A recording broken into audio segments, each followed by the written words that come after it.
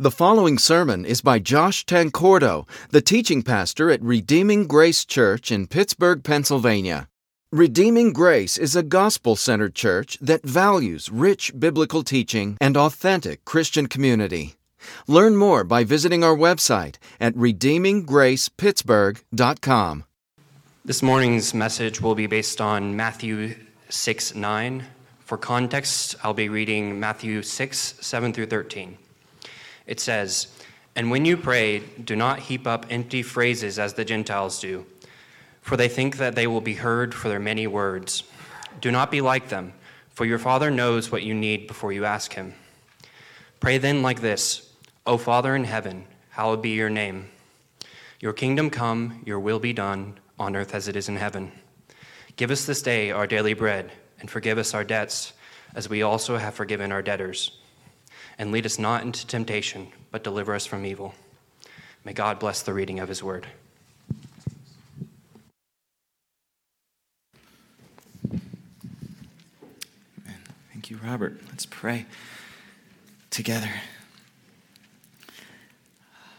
Father, we are gathered around this text of Scripture today because we want to hear from you.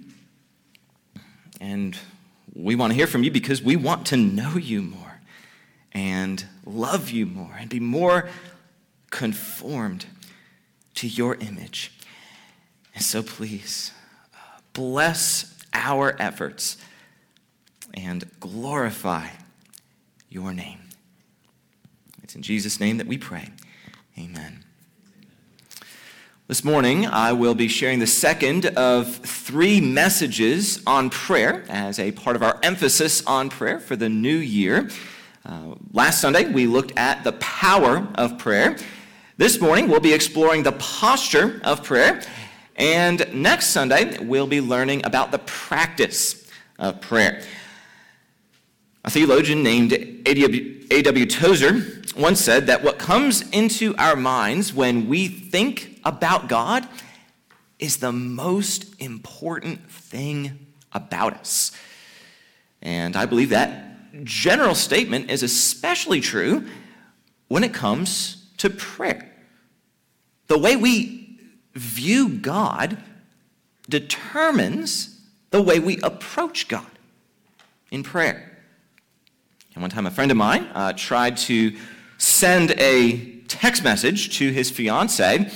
However, instead of sending it to his fiancée, he accidentally sent it to another woman that he knew that was in his phone. And let me just say that he wrote something in this text message that he definitely would not have written intentionally to this other woman. Needless to say, my friend was very embarrassed. Thankfully, they eventually did get the situation straightened out, but at first this woman was very confused by that message. And so we relate to people differently depending on who we perceive them to be. And the same holds true with God. The way we relate to God and approach God and experience God in prayer is inseparably tied to who we believe God to be. And so, when you pray, how are you viewing God? I think sometimes we approach God as if he were a strict boss in the workplace who's not overly inclined to help us unless we can figure out a way to convince him to do so. Or maybe we view him as a distant deity who's more concerned about other things that are going on in the vast universe he governs than he is about us. And therefore, it's just a bit on the reluctant side to hear our prayers. So there are a lot of different views that we can have about God that fall tragically short of what the Bible reveals about it. And for those here who find prayer to be a struggle, maybe this is a key reason why you struggle. Like maybe the way you view God and the fundamental assumptions you're making about God just aren't biblical and are throwing everything else off as you try to pray. And so this morning, our focus will be on the posture of prayer. And by that, I mean, what mentality should we have as we approach God in prayer? How should we view him and relate to him? And thankfully, we don't have to wonder about that because Jesus tells us pretty clearly how to approach God in Matthew 6:9. He says, "Pray then like this, Our Father in heaven, hallowed be your name." So Jesus tells us to approach God not as some distant deity who's relatively indifferent about our welfare, but rather as a father. And since we know that there aren't any deficiencies in God, then we understand that God isn't just any father, but rather the ideal father who loves us perfectly, cares for us immensely, and is sympathetic to us in the midst of our struggles. Although it's not uncommon to have an earthly father who leaves much to be desired, we can approach God in prayer as a father who's perfect in every way. And this leads us to pray much differently than those who aren't Christians and who don't have this mentality. We can see the difference if we back up to the two verses that precede the verse we just read. In verses 7 and 8, Jesus says, "And when you pray, do not heap up empty phrases as the Gentiles do, for they think that they will be heard for their many words. Do not be like them, for your Father knows what you need before you ask him." Now, usually in the Bible, the term Gentiles refers to anyone who's not a Jew, right? It's an ethnic designation. But in this context, the term simply refers to those who are far from God and who don't have a biblical view of God and who are essentially pagan in their spiritual orientation. And as Jesus alludes to here, prayer in the pagan world was often characterized by mindless repetition and various magical incantations in which saying the right words and saying them often and as much as possible was what really mattered.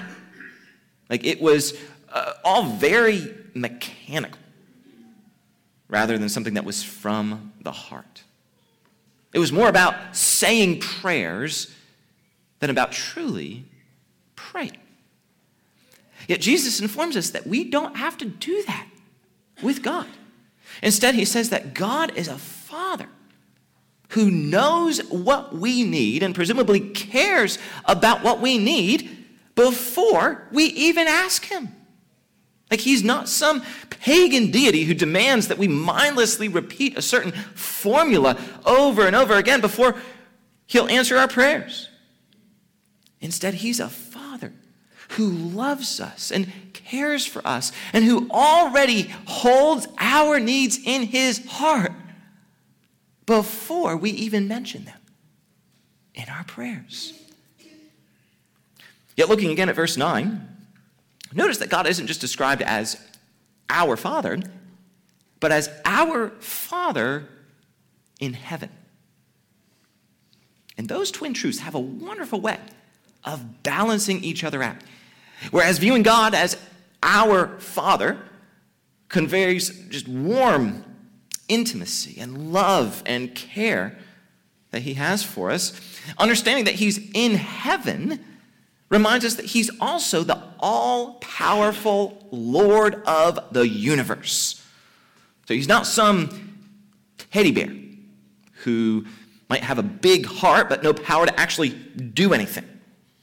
No, he's the one who sovereignly rules over all things from the throne of heaven. And yet, amazingly, is also lovingly attentive to our prayers. So that's how we should approach God, as our Father in heaven. It reminds me of that famous picture of JFK Jr. playing under his father's desk in the Oval Office. And of course, his dad was the President of the United States, and therefore, arguably, the most powerful and influential person in the whole world. And so, I imagine that whenever most people entered the Oval Office, they were pretty guarded and formal and perhaps even a bit anxious as they interacted with the powerful man behind that desk. Yet that's not the attitude that we see in JFK Jr., is it? No, there's no fear or anxiety because the president is his dad. And that's similar to the manner in which we get to approach God. Although we certainly revere him as the Lord of the universe, we don't have to be afraid of him or anxious as we approach him. Instead, those of us who are Christians can come before him as our Father and enjoy unprecedented access to him whenever we desire. And by the way, that privileged relationship isn't something we should take for granted. Because if it weren't for what Jesus has done for us in the gospel, we wouldn't have that kind of relationship with God or anything close to it. You see, in our natural condition, we're not God's children, but rather God's enemies because of our sin. The Bible says that each one of us has sinned against God. Romans 3:10-12 states that no one is righteous. No, not one. No one understands. No one seeks for God. All have turned aside. Together they have become worthless. No one does good, not even one. As a result, the Bible says that God will give us what our sins deserve in hell for all eternity. That's what justice demands. For God to withhold that punishment would be a gross miscarriage of justice. However, the good news of the gospel is that in his love, God's provided a way for his justice to be satisfied, while at the same time sparing us from the judgment that we deserve. And that way was through Jesus. Right? Jesus came to this earth, lived a perfectly sinless life, and then died on the cross to atone, to pay for our sins. As Isaiah 53:5-6 says, but he was pierced for our transgressions. He was crushed for our iniquities. Upon him was the chastisement that brought us peace. And with his wounds, we are healed. All we, like sheep, have gone astray. We have turned everyone to his own way. And the Lord has laid on him the iniquity of us all. So Jesus suffered in our place, satisfying God's justice and rescuing us from all that we deserved. He then resurrected from the dead 3 days later in order to demonstrate his victory over sin and death. And because of what Jesus has done in the gospel, there are several blessings that we enjoy as we put our trust in him, our full confidence in him. Perhaps the most well-known of those blessings is what the Bible calls justification, which is a fancy way of saying that God forgives us of our sins and declares us to be righteous in his sight. As Romans 5:1 tells us, therefore, since we have been justified by faith, we have peace with God through our Lord Jesus Christ. So when we put our faith in Jesus, we're justified by that faith. We go from being condemned in our sins to being holy and blameless before God. So that's one gospel blessing, the blessing of justification. And there are several other gospel blessings as well that we could talk about, such as regeneration, where God changes us from the inside out, removing our old sinful heart and replacing it with a heart that loves him. We also experience sanctification, where God progressively transforms us to be more like him in the way that we live. So as you can see, the blessings that come to us from the gospel are absolutely stunning. Yet as amazing as all of these gospel blessings are, there's one blessing that I believe is even more amazing. And that is the blessing of adoption. We learn about it in numerous places, among them Galatians 4:5, where Paul writes that Jesus redeemed us from our sins, quote, so that we might receive adoption as sons. And I truly believe that adoption is the highest of all the blessings that we receive in the gospel. Now, to clarify, I do believe that justification is the most foundational blessing, since it meets our most foundational need. Apart from Christ, we stand condemned and in desperate need of rescue. That's the most foundational need we have. So justification is the foundational blessing because it meets that need. However, that's not to say justification is the highest blessing of the gospel. Adoption is higher because of the richer relationship with God that it involves.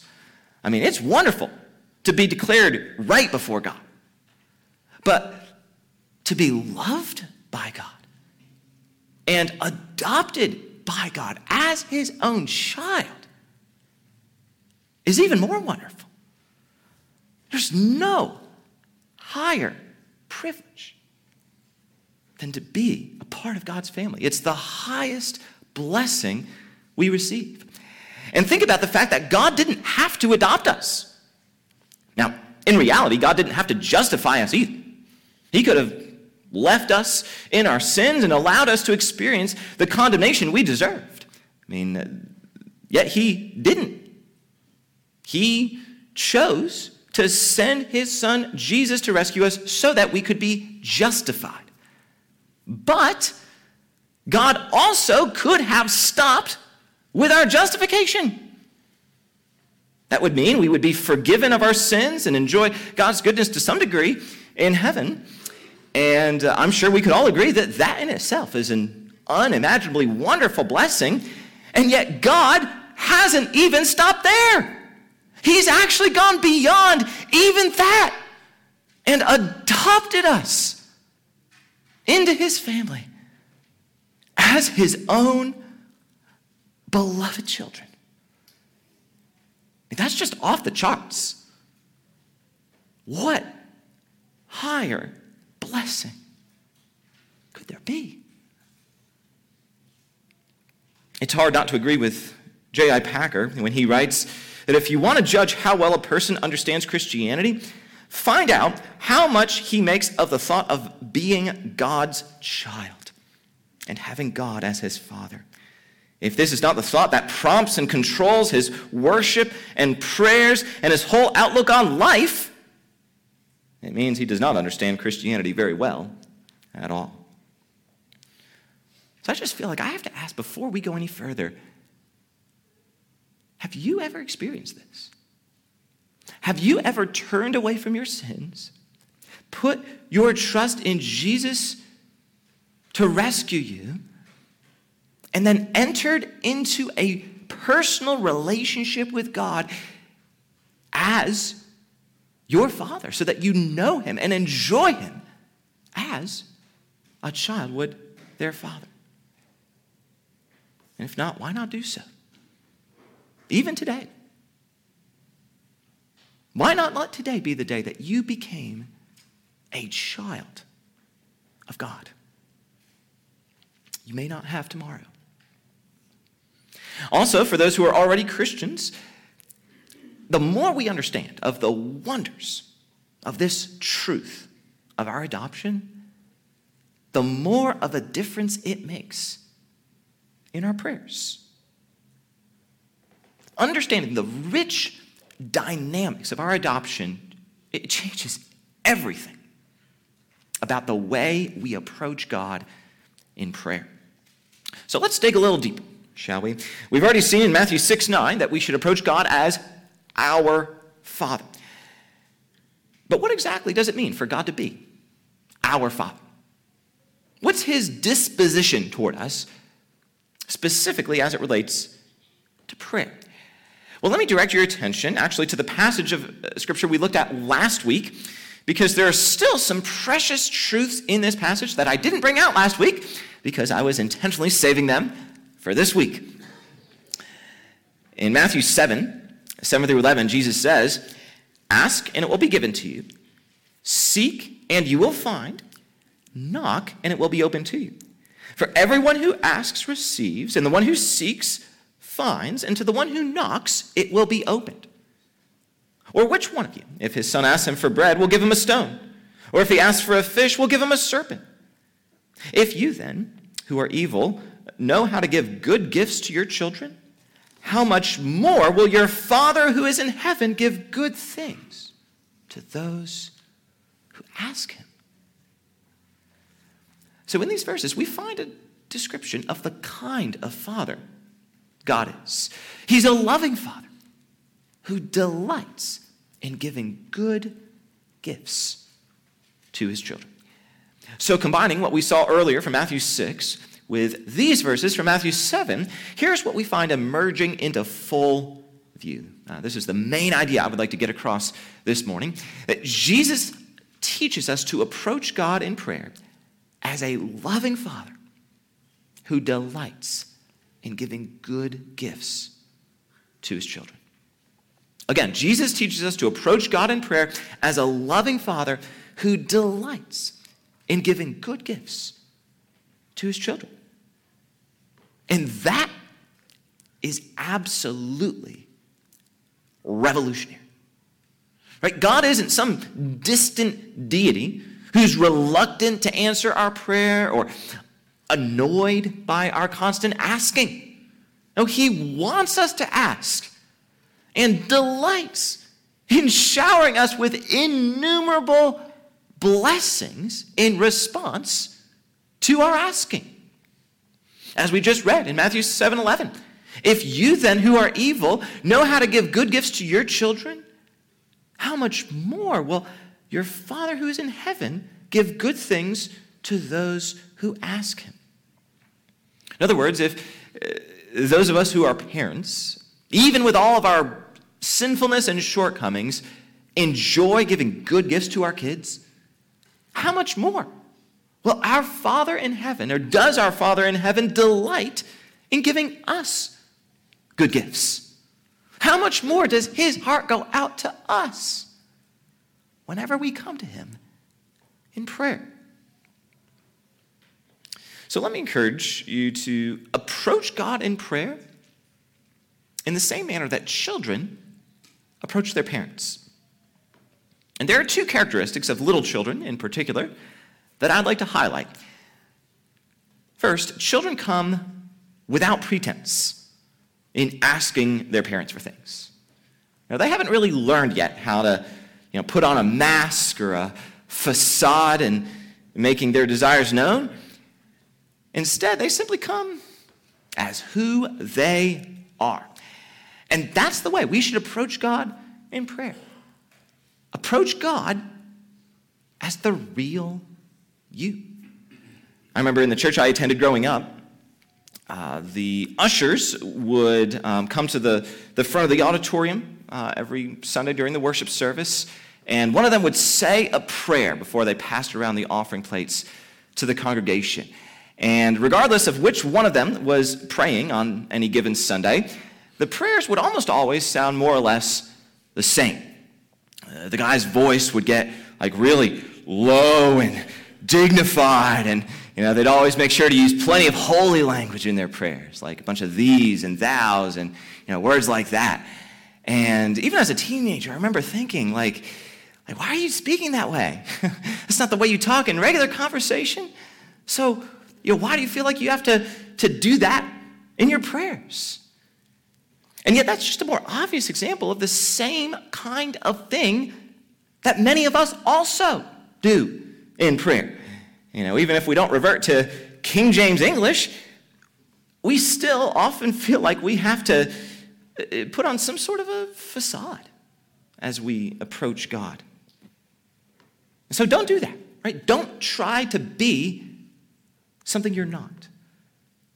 Don't feel like you have to act like you have it all together when, in fact, none of us have it all together. You know, many of us are familiar with the teaching that someone who isn't a Christian shouldn't try to fix themselves up or get their life straightened out before coming to Jesus. That's hopeless. Instead, they have to first come to Jesus as they are, in their sins, in their brokenness, and allow Jesus to do the fixing. That's basic gospel teaching, right? And yet, how often do we forget that when it comes to prayer? Like, how often do we try to approach God in prayer as something other than the real us, with all of our sins and struggles? And so, essentially, all I'm saying is that we should apply the gospel to our prayer lives. Approach God without pretense, just as children approach their parents. In addition, children approach their parents without any hesitation about asking for what they really want. Children will ask for just about anything that comes to their minds, won't they? I mean, if they hear about a new toy, they don't hesitate to ask for that new toy. You know, if they hear about Disney World, they don't have a problem asking to go to Disney World that very week. For example, every once in a while, I'll try to take my 5-year-old daughter Grace out for what we call a daddy-daughter date. And we usually go out to a local ice cream shop that's sort of a 1960s themed shop. And we just enjoy that time together. So that's what we did a few weeks ago. I took her out there, and we had a great time on our daddy-daughter date. But guess what? She asked me just a couple of days after we had that date. She said, "You know, Daddy, isn't it time for another daddy-daughter date?" Just like within 48 hours. She had no hesitation about asking for what she really wanted. And that's how God invites us to come to him in prayer. He invites us to pray as children who aren't afraid to ask for what's truly in our hearts. God isn't reluctant to hear, so we shouldn't be reluctant to ask. And the thing about it is that God actually enjoys being asked. He even enjoys being asked repeatedly. And that's a lot different from the way those of us who are parents are with our kids, right? I mean, whenever our kids ask us for something over and over again, I mean, it wears us out. You know, sometimes you'll give them what they ask for just to shut them up. And it's just wearisome. They're relentless asking. However, in passages like Luke 18, 1 through 8, for example, God actually encourages us to ask him for things repeatedly. He invites us to ask, and then to ask again and again and again, because he simply enjoys being asked. I love the way C.S. Lewis brings this out in his fictional book, The Magician's Nephew, in the Chronicles of Narnia series.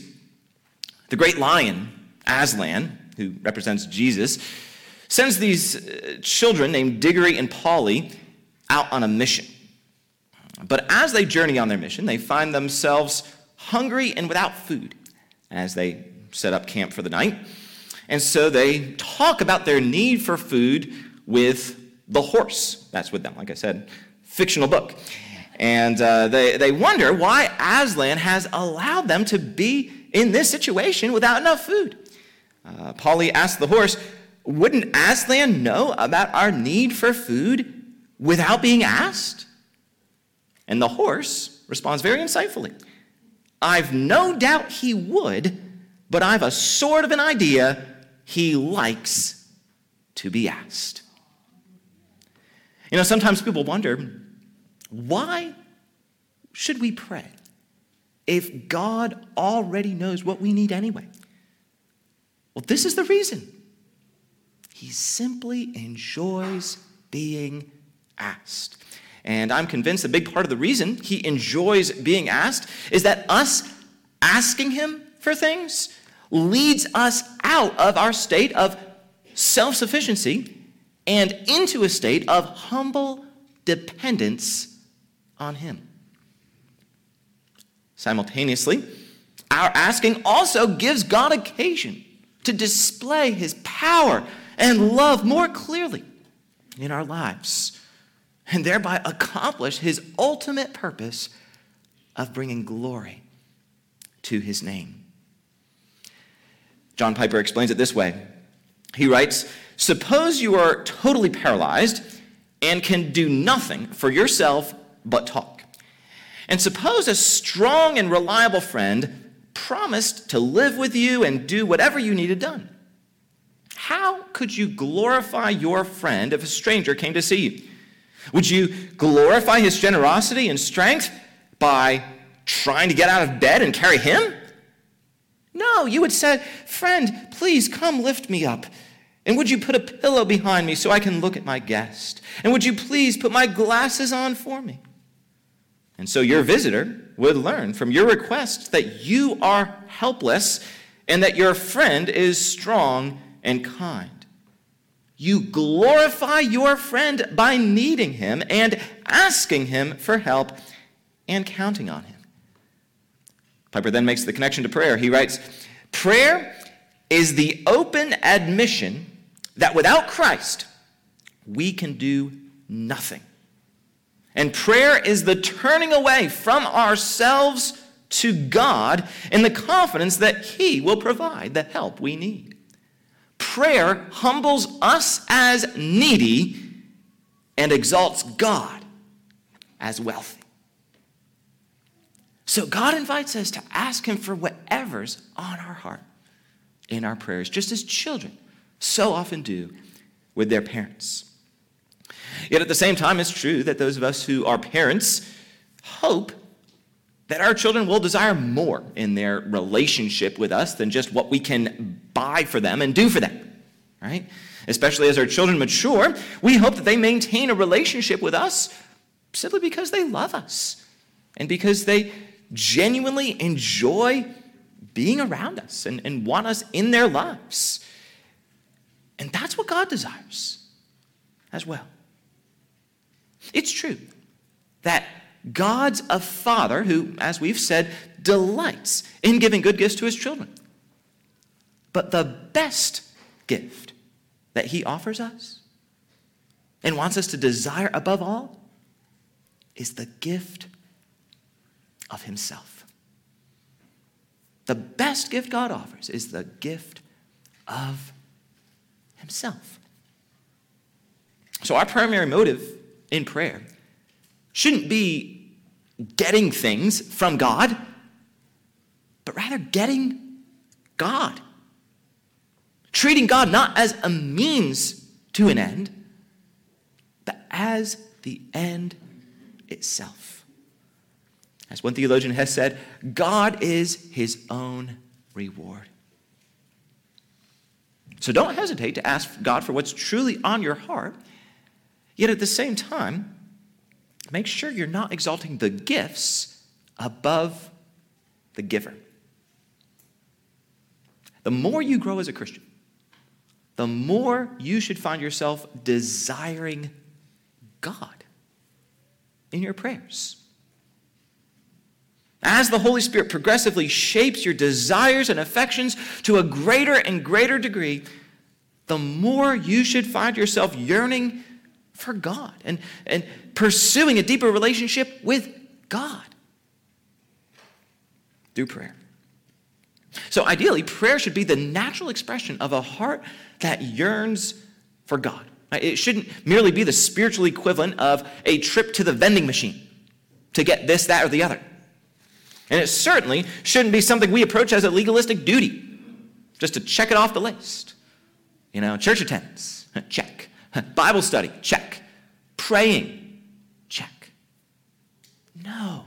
Prayer should be something we engage in ultimately because we desire more of God himself.